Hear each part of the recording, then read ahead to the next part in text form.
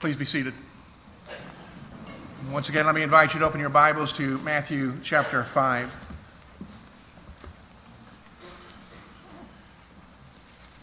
The text that we will consider this morning is Matthew 5, verses 10 through 12. But before we consider the word, let's go to our God that we might invite him to speak to us so that we're not left to rest upon our own intellectual capacities and observations, but that the Holy Spirit would speak. God and Father, we do come with thanksgiving into this place and even to this portion of our service. We've offered praises and our confessions to you. We've declared the faith that you have revealed perfectly in Christ, that you are worthy to be honored through those expressions of worship. But now as we come to this time of the word, we pray that you would be at work in us according to your promise, so that we, your people, would come and give our ear, our minds, and our hearts to you as expressions of our worship. And we give them to you so that you would be at work. We pray that you would open our eyes and our minds and our hearts so that the word that you would give would penetrate and shape our thinking and therefore our doing.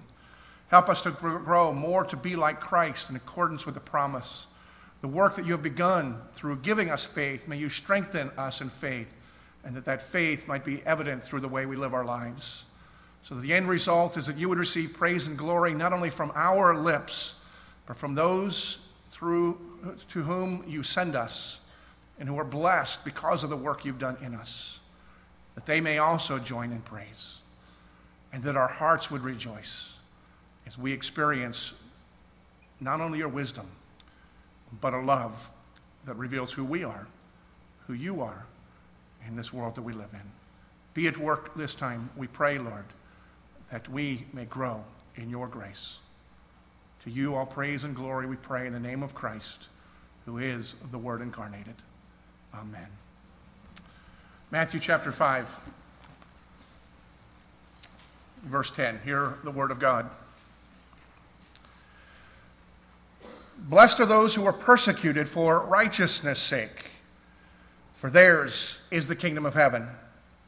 Blessed are you when others revile you and persecute you and utter all kinds of evil against you falsely on my account. Rejoice and be glad, for your reward is great in heaven. For so they persecuted the prophets who were before you. The word of God. May he bless us by giving us understanding. Well, we come this morning to the end of our study of the Beatitudes, at least the verse-by-verse, point-by-point consideration of this portion of Jesus' Sermon on the Mount. And I hope that you have seen and continue to see that all of these Beatitudes are timeless treasures of insight and wisdom. They form a composite to help us to understand what the Christian life in this world is to be like and the character that God has in store for us and expects for us. It is a beautiful picture. Sometimes it may be daunting, but nevertheless, this is God's promise, is that as his Spirit is at work in us, we grow more and more, that this character should be evident in our lives in different degrees. This is what Christ expects from the followers of Christ.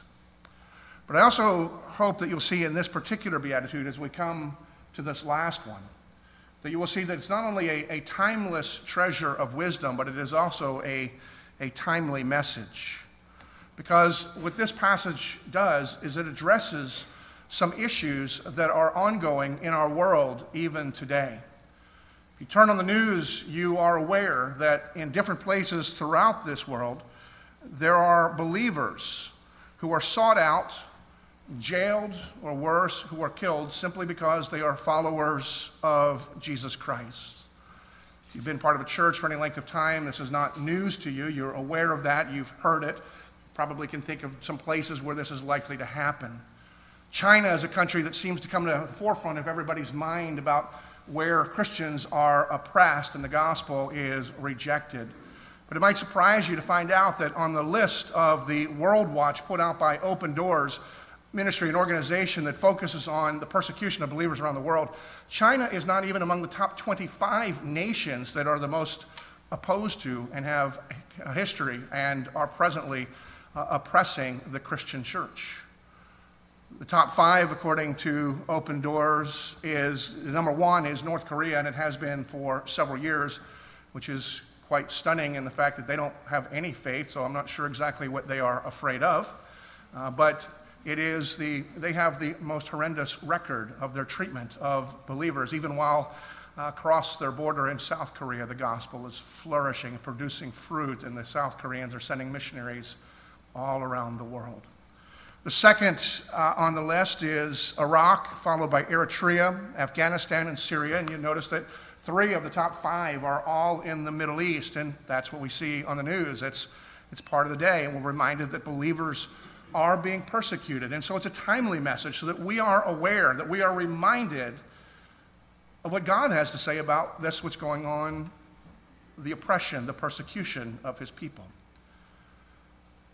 But I also find it a timely message for no one else but for me.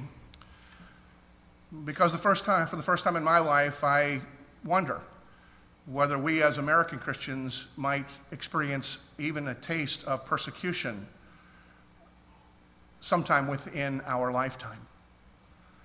Now, I say that, and I'm uncomfortable in saying that because, frankly, I'm not an alarmist. And I kind of make a hobby out of mocking, whiny, sniveling Christians who think that every time that somebody treats them rudely that they are facing persecution for the sake of Christ. It may be evidence of my lack of sanctification, but it's fun. Never lie. And so as Americans, we don't get it. And we kind of gloss over this passage, kind of loosely apply it to ourselves, and don't understand. But I'd say, though, one of the things that prompted me was a conversation that took place in our Supreme Court last summer. The Washington Post records in an article from May 28th of last year, while the Supreme Court was considering the definition of marriage, Justice Samuel Alito asked one of the administration representatives, the Solicitor General, Donald Verrilli, that if the definition of marriage and family is changed, will Christian colleges and churches then be subject to the loss of their tax-exempt status for failure to comply? And then he went on and said further, because frankly, tax-exempt status is a privilege, it's not persecution. Will they be subject to criminalization if they do not participate? Will they be subject to violation of civil rights and therefore of others, and therefore subject to the punishments that are appropriate to the violation of civil rights? And the Solicitor General's response, at least to me, was somewhat concerning, because he said, I don't know. I don't deny that. It is going to be an issue. And so from that time, I began to wonder. Now, I do have to admit, and I have to confess, and I remind myself of this regularly, that statement is not a threat that persecution is coming. It's not a warning. It's not something that is a guarantee. He simply said he doesn't know, and I have to remind myself that whatever transpires will be more complex than my fears, whether they are rational or irrational. But we are not presently under persecution, and I'm not saying that we will be. I'm just saying and confessing that as I read this word this week, I had to wonder for the first time if this will become more pertinent for me and for you than it has been ever in the history of our country. But then I have to come back and, regardless of what happens, realize God is in control, God is sovereign, and God has spoken to this in this particular word. And what he has said to us is very simple, even if it's not stunning. Blessed are those who are persecuted for righteousness' sake, for theirs is the kingdom of heaven. And so for me, that's the final word. That's what I need to get my mind around, that God is aware of this. God has already ordained whatever is going to come to pass. He is in control of all things, and my responsibility as a follower of Christ is not to worry about what might happen or that people who do not follow Christ act in ways that are contrary to Christ, but how is my life going to be conformed to the will of God as he has instructed it, and try to focus on God's work rather than my fears. And so as I look at this particular passage, there are a few things that stand out that I think that we need to consider this morning. And the first thing that is important for us to recognize is this, is that followers of Jesus should expect persecution as a natural consequence of following Christ. That's what we signed up for according to this verse. Jesus is saying in a very flat out way, you ought to expect that. Believers of Jesus ought to expect that persecution comes with being a follower of Jesus Christ. It's nothing new. In fact, all of church history tells us that it's been going on. Go back to AD 30, AD 40, and we see in the earliest chapters of the book of Acts the same thing that perhaps some of us fear was taking place, and yet it didn't stop the growth of Christ's church and the advancement of the gospel. But in Acts chapter 7, we read of a man named Stephen who was a deacon in the church in Jerusalem, standing before not a government oppressive group, but a religious repressive group, which is an important reminder for us, is that not all oppression, not all persecution comes at the hand of the state. In fact, some of the most heinous things that have happened in the history of the world has happened by religious people and including the church upon other people. And so if you live with fear and you are concerned about what might happen, we also ought to be humbled and realize the church has a lot to repent of because we have done far worse to people than what we fear may happen to us. And here's an example of it. But Stephen is not really giving a justification for himself, but in another sense, he is expressing his justification theologically. In other words, he's not apologizing for anything. He's just declaring the reason for his hope. And in a beautiful speech before this religious leader, he testifies to the reason that he has hope in Christ Jesus because God has loved him through Christ. The end result, those of you who are Bible students know, is that the people, angry and bitter at this kind of defiance of their political correct pressure, they stoned him to death. And then in the first verse of chapter 8, which continues this same scene, there is really a remarkable, if not somewhat chilling, statement that reads simply, "And Saul approved of his execution." And then chapter 8 tells us of the commission that this Saul had. We know him better as he was later converted and became known as Paul and became the greatest missionary in the history of the world, perhaps the greatest theologian, as well as his book of Romans is the greatest treatise of our understanding of how God works in the hearts and the lives of people and then throughout the world. But at this point in his life, Saul was no better than a terrorist who was given permission by both religious and civil authorities to go out and seek people who believed in a way that made him uncomfortable. And he went after anyone who believed in the name of Jesus Christ with the sole intent to jail them, kill them, and eradicate the whole of Christianity. Now, again, we are reminded of this, and this is important for us to consider, even as we're watching the news, as people are experiencing different, that Apostle Paul was no better than Osama bin Laden or any of the ones that you see on the news that are beheading the believers there. That was his heart, that was his state, that was his intent, and that was where he found his glory. And if nothing else, it reminds us that how we ought to be praying for the people who are doing this evil stuff in the world, because God brought Paul against all possibilities into the faith and used him in a powerful way. And there's no reason to believe that he won't and can't use others who are involved in terrorism right now. And so we need to see things with God's lens. Even though it's evil, God is still at work.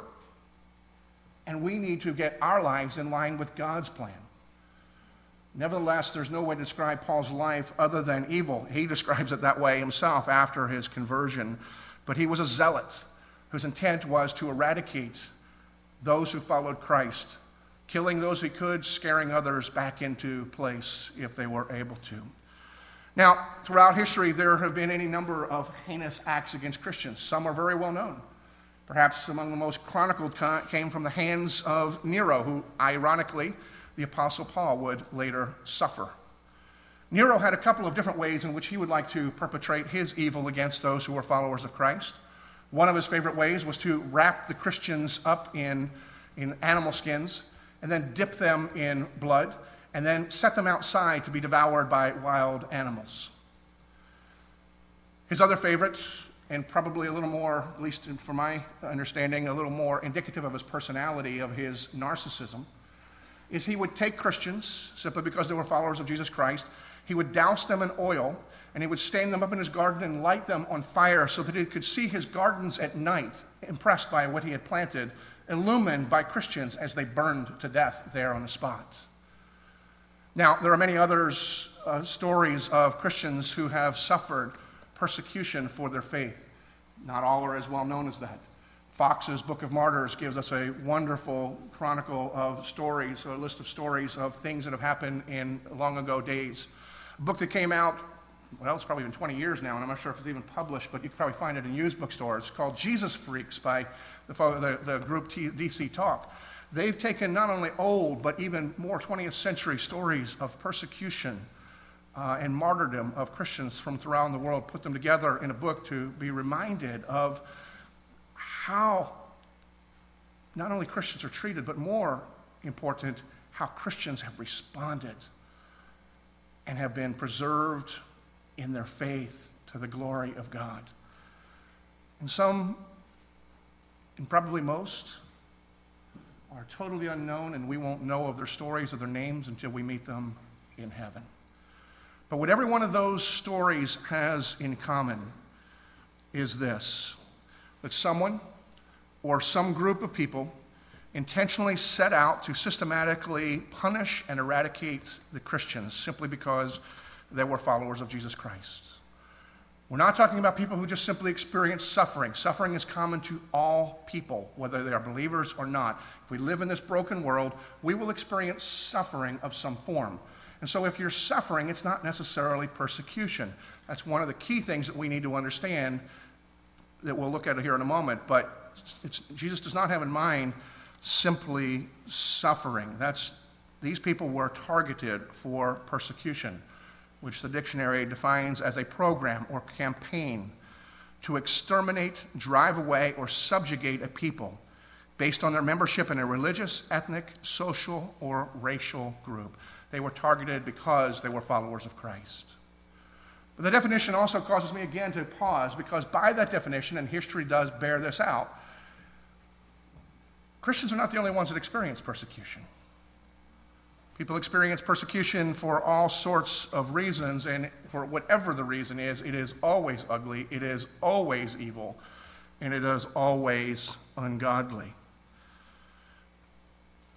But in this verse, and even Jesus' teaching elsewhere, he reminds us that as believers, we should have a mindset that expects that persecution is a real possibility for us simply because we're followers of Christ.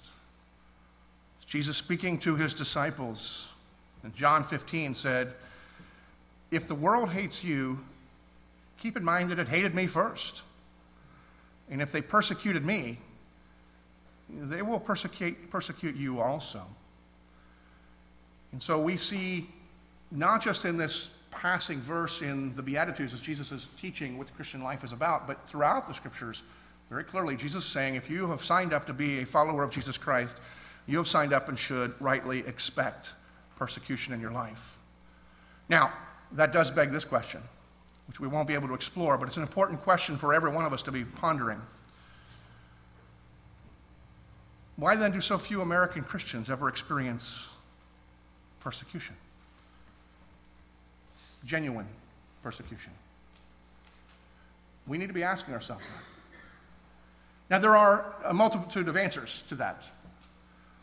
For one, I don't think that the fact that Jesus said that we should expect persecution means that every person who's a follower of Christ is going to always experience persecution. In fact, being a follower of Christ, exhibiting the Beatitudes in our lives, God says in some such circumstances, we will find favor with the people who are around us, believers and unbelievers alike.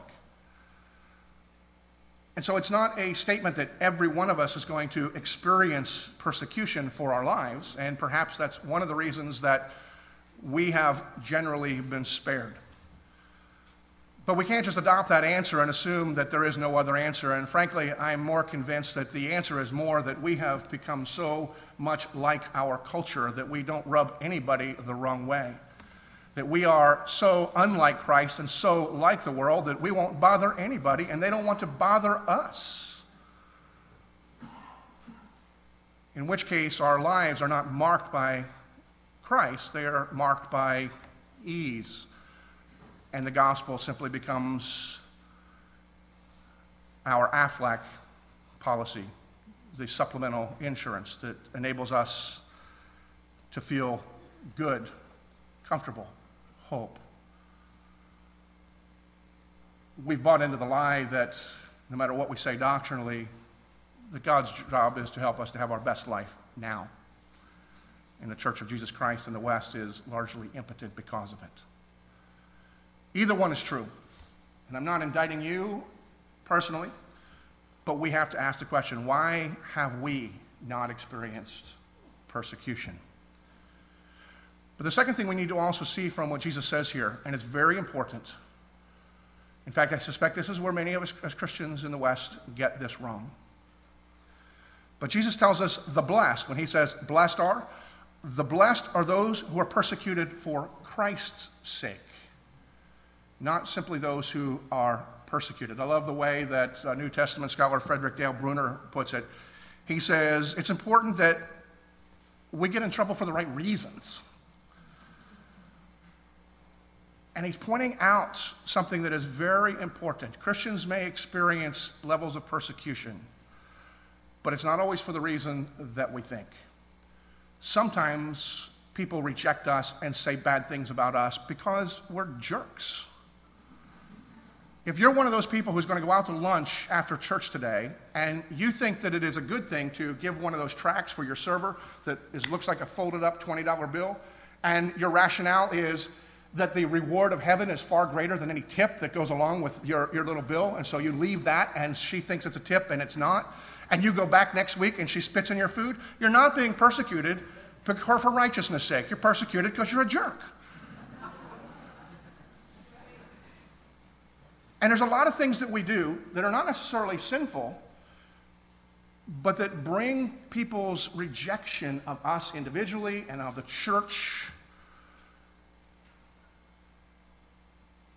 And their response to us is not because they see Christ in us, but perhaps because they don't see enough of Christ in us.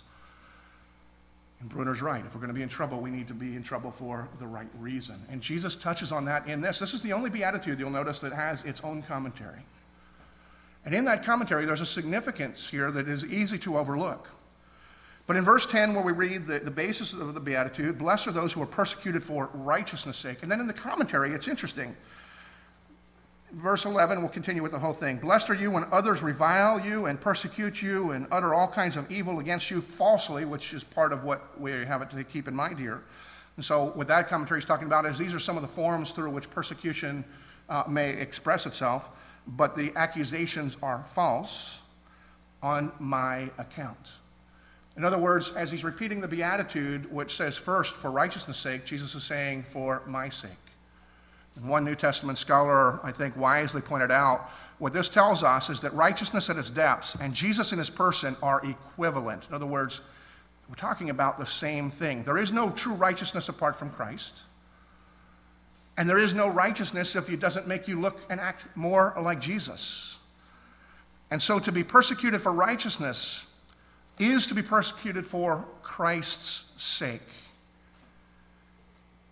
And so what Jesus is saying is something very specific. Though we should expect persecution, if persecution comes to us, it is for very specific reasons. It's not merely because we have done things that bother people. It's done things because they are seeing Christ in us. Otherwise, while our behavior may not be sin, nor is it based on righteousness. Now, Martin Lloyd-Jones had a tremendously insightful point to this that resonated with me so much that I'm going to do something I don't usually do. I'm going to read extensively from what he says. But one of the things that he made the distinction of is that Jesus is also saying that when we are persecuted for righteousness' sake is not the same thing as being persecuted for a cause. Because I can't do better. And because you can argue with Martin Lloyd-Jones when you get to heaven. He doesn't have any emails. I'm going to read from him. This text does not mean blessed are those who are persecuted for a cause. There is a difference between being persecuted for righteousness' sake and being persecuted for a cause. The two things often become one, and many of the great martyrs were at one and the same time suffering for righteousness' sake and for a cause. But it does not follow that these two are always identical. There have been men, some very well known, who have suffered and have been put into prison and prison camps, concentration camps for religion, but they have not been suffering for righteousness' sake. We have to be careful about that distinction. What we must realize is that this does not mean suffering for religio-political reasons. Now, it's simple truth to say that there were Christian people in Nazi Germany who were not only ready to practice and live the Christian faith, but who preached it in the open air, and yet were not molested. But we know of certain others who were put into prisons and concentration camps, and we should be careful to see why this happened to them. And I think if you drew that distinction, you would find it was generally something political. Lloyd Jones goes on to say, I'm not attempting to excuse Hitlerism, but I am trying to remind every Christian person of this vital distinction. If you and I begin to mix our religion and politics, then we must not be surprised if we receive persecution. But I suggest it will not of necessity be persecution for righteousness' sake. This is something very distinct and particular, and one of the greatest dangers confronting us is that of not discriminating between these two things. And as we look as a people to our land, and perhaps that some of us are experiencing fears, we need to be very clear and make that distinction. Now understand, it's not a matter of saying that we're talking about people that had necessarily done things that were wrong or even sinful. In fact, their causes were right and noble and just. But there is a distinction sometimes between the political expressions and the gospel and the clear godly expectations. As believers, we are not only free, but we have a responsibility for the good of our neighbor to promote that which we believe will be best in accordance with what God has commanded and will bless the people who live around us. But not all of our tactics and not all of our positions and not all of our causes are the same as the cause of the gospel. And when we experience persecution for our political expressions, it still may be wrong and may be evil, but that's not what's in view here. Now, just to lower some of the blood pressures that I'm sure have risen already, let me finish with what Lloyd Jones has to say here. I am not saying that a man should not stand for his political principles. I'm simply reminding you that the promise attached to this beatitude does not apply to that. And the call in our lives is not to avoid politics or to promote politics. It is to seek God and what He would do for us, and at the same time constantly be aware of that distinction between what God has clearly said and what we believe to be best. And I don't have time nor the capability of delineating all of those, and I would say that most of us, or some of us, may not be in agreement in some of the anyway, but I'm going to give an illustration of the difference. Supporting and protecting life at every phase is always consistent with what God has designed and for which Christ has died. Amen. A tax code is man's concoction of the best way that we can run a government. It doesn't make it wrong, it doesn't make it foolish, and it doesn't mean that there are foolish and evil and others that are informed by our understanding of the Scripture. But you cannot equate the two. And so if your cause is something that is more political and your rationale is because you're trying to bless people and you're persecuted because of that, it is not the same, I think, what Lloyd Jones is saying, and I think consistent with Jesus saying, as standing for something that is the gospel and clearly in line with the gospel. And what is important for us to understand is blessed are those who are persecuted for righteousness' sake, for Christ's sake. We need to make that distinction.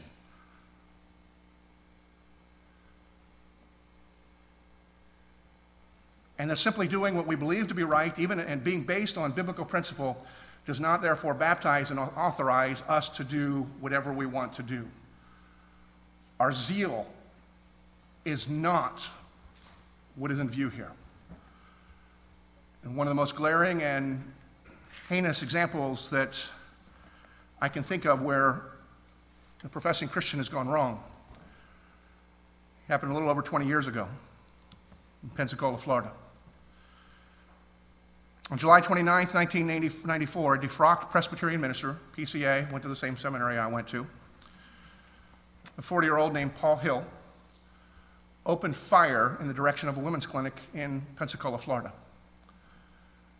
killing an abortion doctor, a person that was walking with the doctor, and another person who, I don't know whether they were a bystander or they were, for whatever their purpose was there, or wounding the third person. His cause was pro-life, noble and godly. His zeal was evil.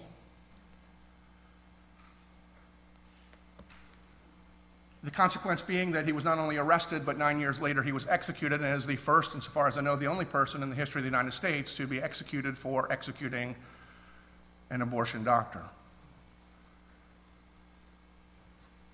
He did not suffer for righteousness' sake. He suffered for his evil.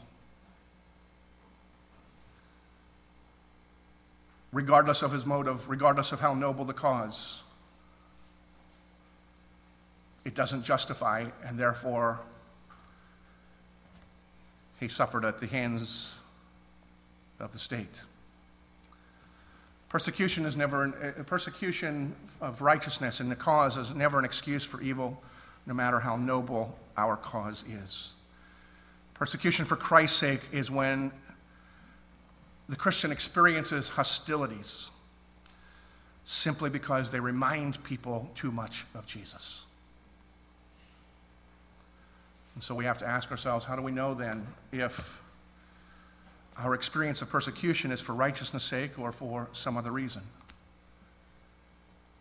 And while not exhaustive, one of the primary ways is by constantly checking our conduct against the Word of God in community with other believers who may be able to get a hold of our zeal and point us in the right direction, or embolden us when we may fear. But Jesus said, "Blessed are those who are persecuted because of righteousness," that they remind people of me and we act in the same way as Christ. But now we have this question. If we're to expect persecution, and whether or not we experience it in our country or in our lifetime or not,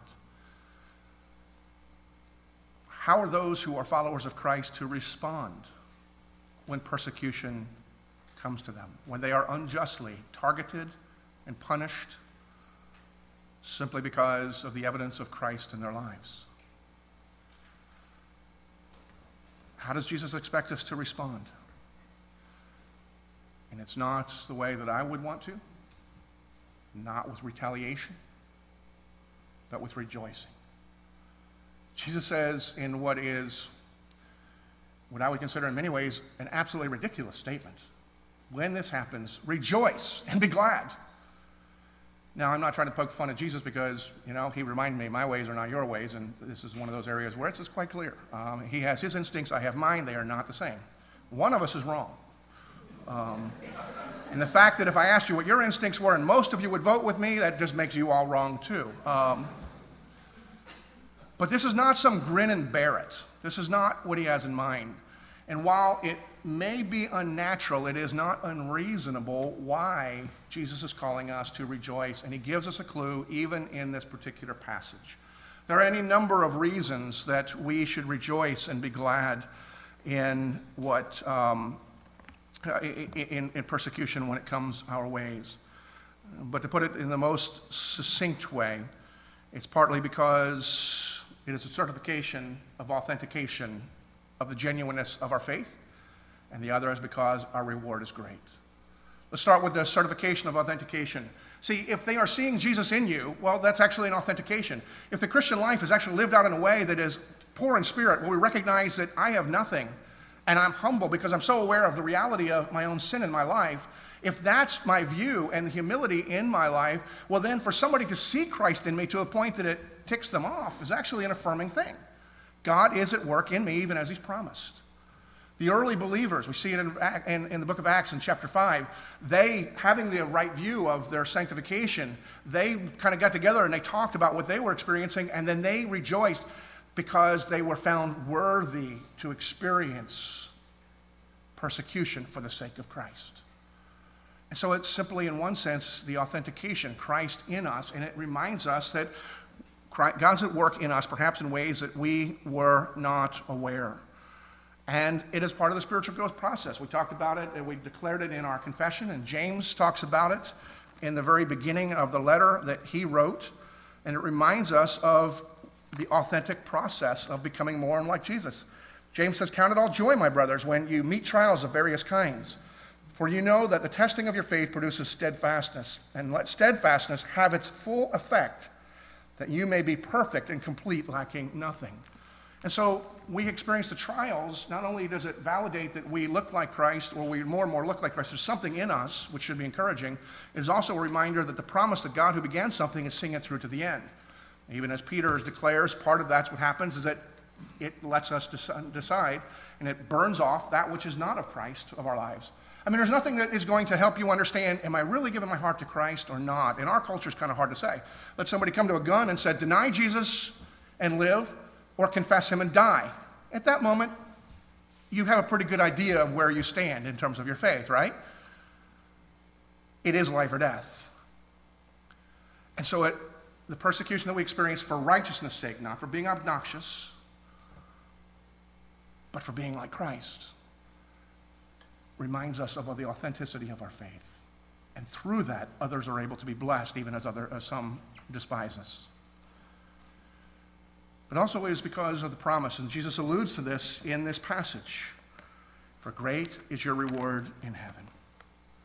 We're told that our promises are greater promises than even the people in the Old Testament have. But there is something better. All the reasons that we would be inclined to cower and be afraid and deny Christ is so that we can have certain things in this life, right? What Jesus is reminding us is this life is not all there is. And we will have what we long for and even more because of the greatness of the reward that ours is in heaven. I'm going to wrap up here with this. I always stand somewhat amazed and convicted when I hear believers from churches that are in parts of the world where oppression and persecution is taking place, the suffering church. Because the greatest fear that those Christians have is not that they will experience persecution, but their greatest fear is that they will be like us in the West. And when they're asking for our prayers, they're not asking us usually for the persecution to stop, but the desire that you hear from believers in that part of the world is that they would be found faithful to the end, that they can experience the joy of their faithfulness in Christ. And yet I look at my own heart and my own life and my own prayer life, and I have to confess that most of my prayers regarding suffering are not to prepare myself, but to avert it coming. And all my prayers are lacking for believers in other parts of the world, but even when I am praying, the majority of those prayers are not for their faithfulness, but for what I consider to be merciful, that they would be able to escape it. But as I look at this passage and realize how wrong my attitude and my heart is, to entertain fears that are rooted only in cursory statements in politics, as if that has more to say about our life than God who created all things, I need to reorient my heart, my mind, my life to the promise of God who has declared, you're blessed. Because great is your word, is your reward, and greater still is our God. Let me pray. Father, we do pray that you would be at work in our hearts to reorient us to your way, and that you would prepare us to see things your way and to live in the world your way. Help us to understand that the believers in persecution are not withdrawing from the world, but continue to engage it, for their lives are like Christ, laid down for the sake of those who despised him.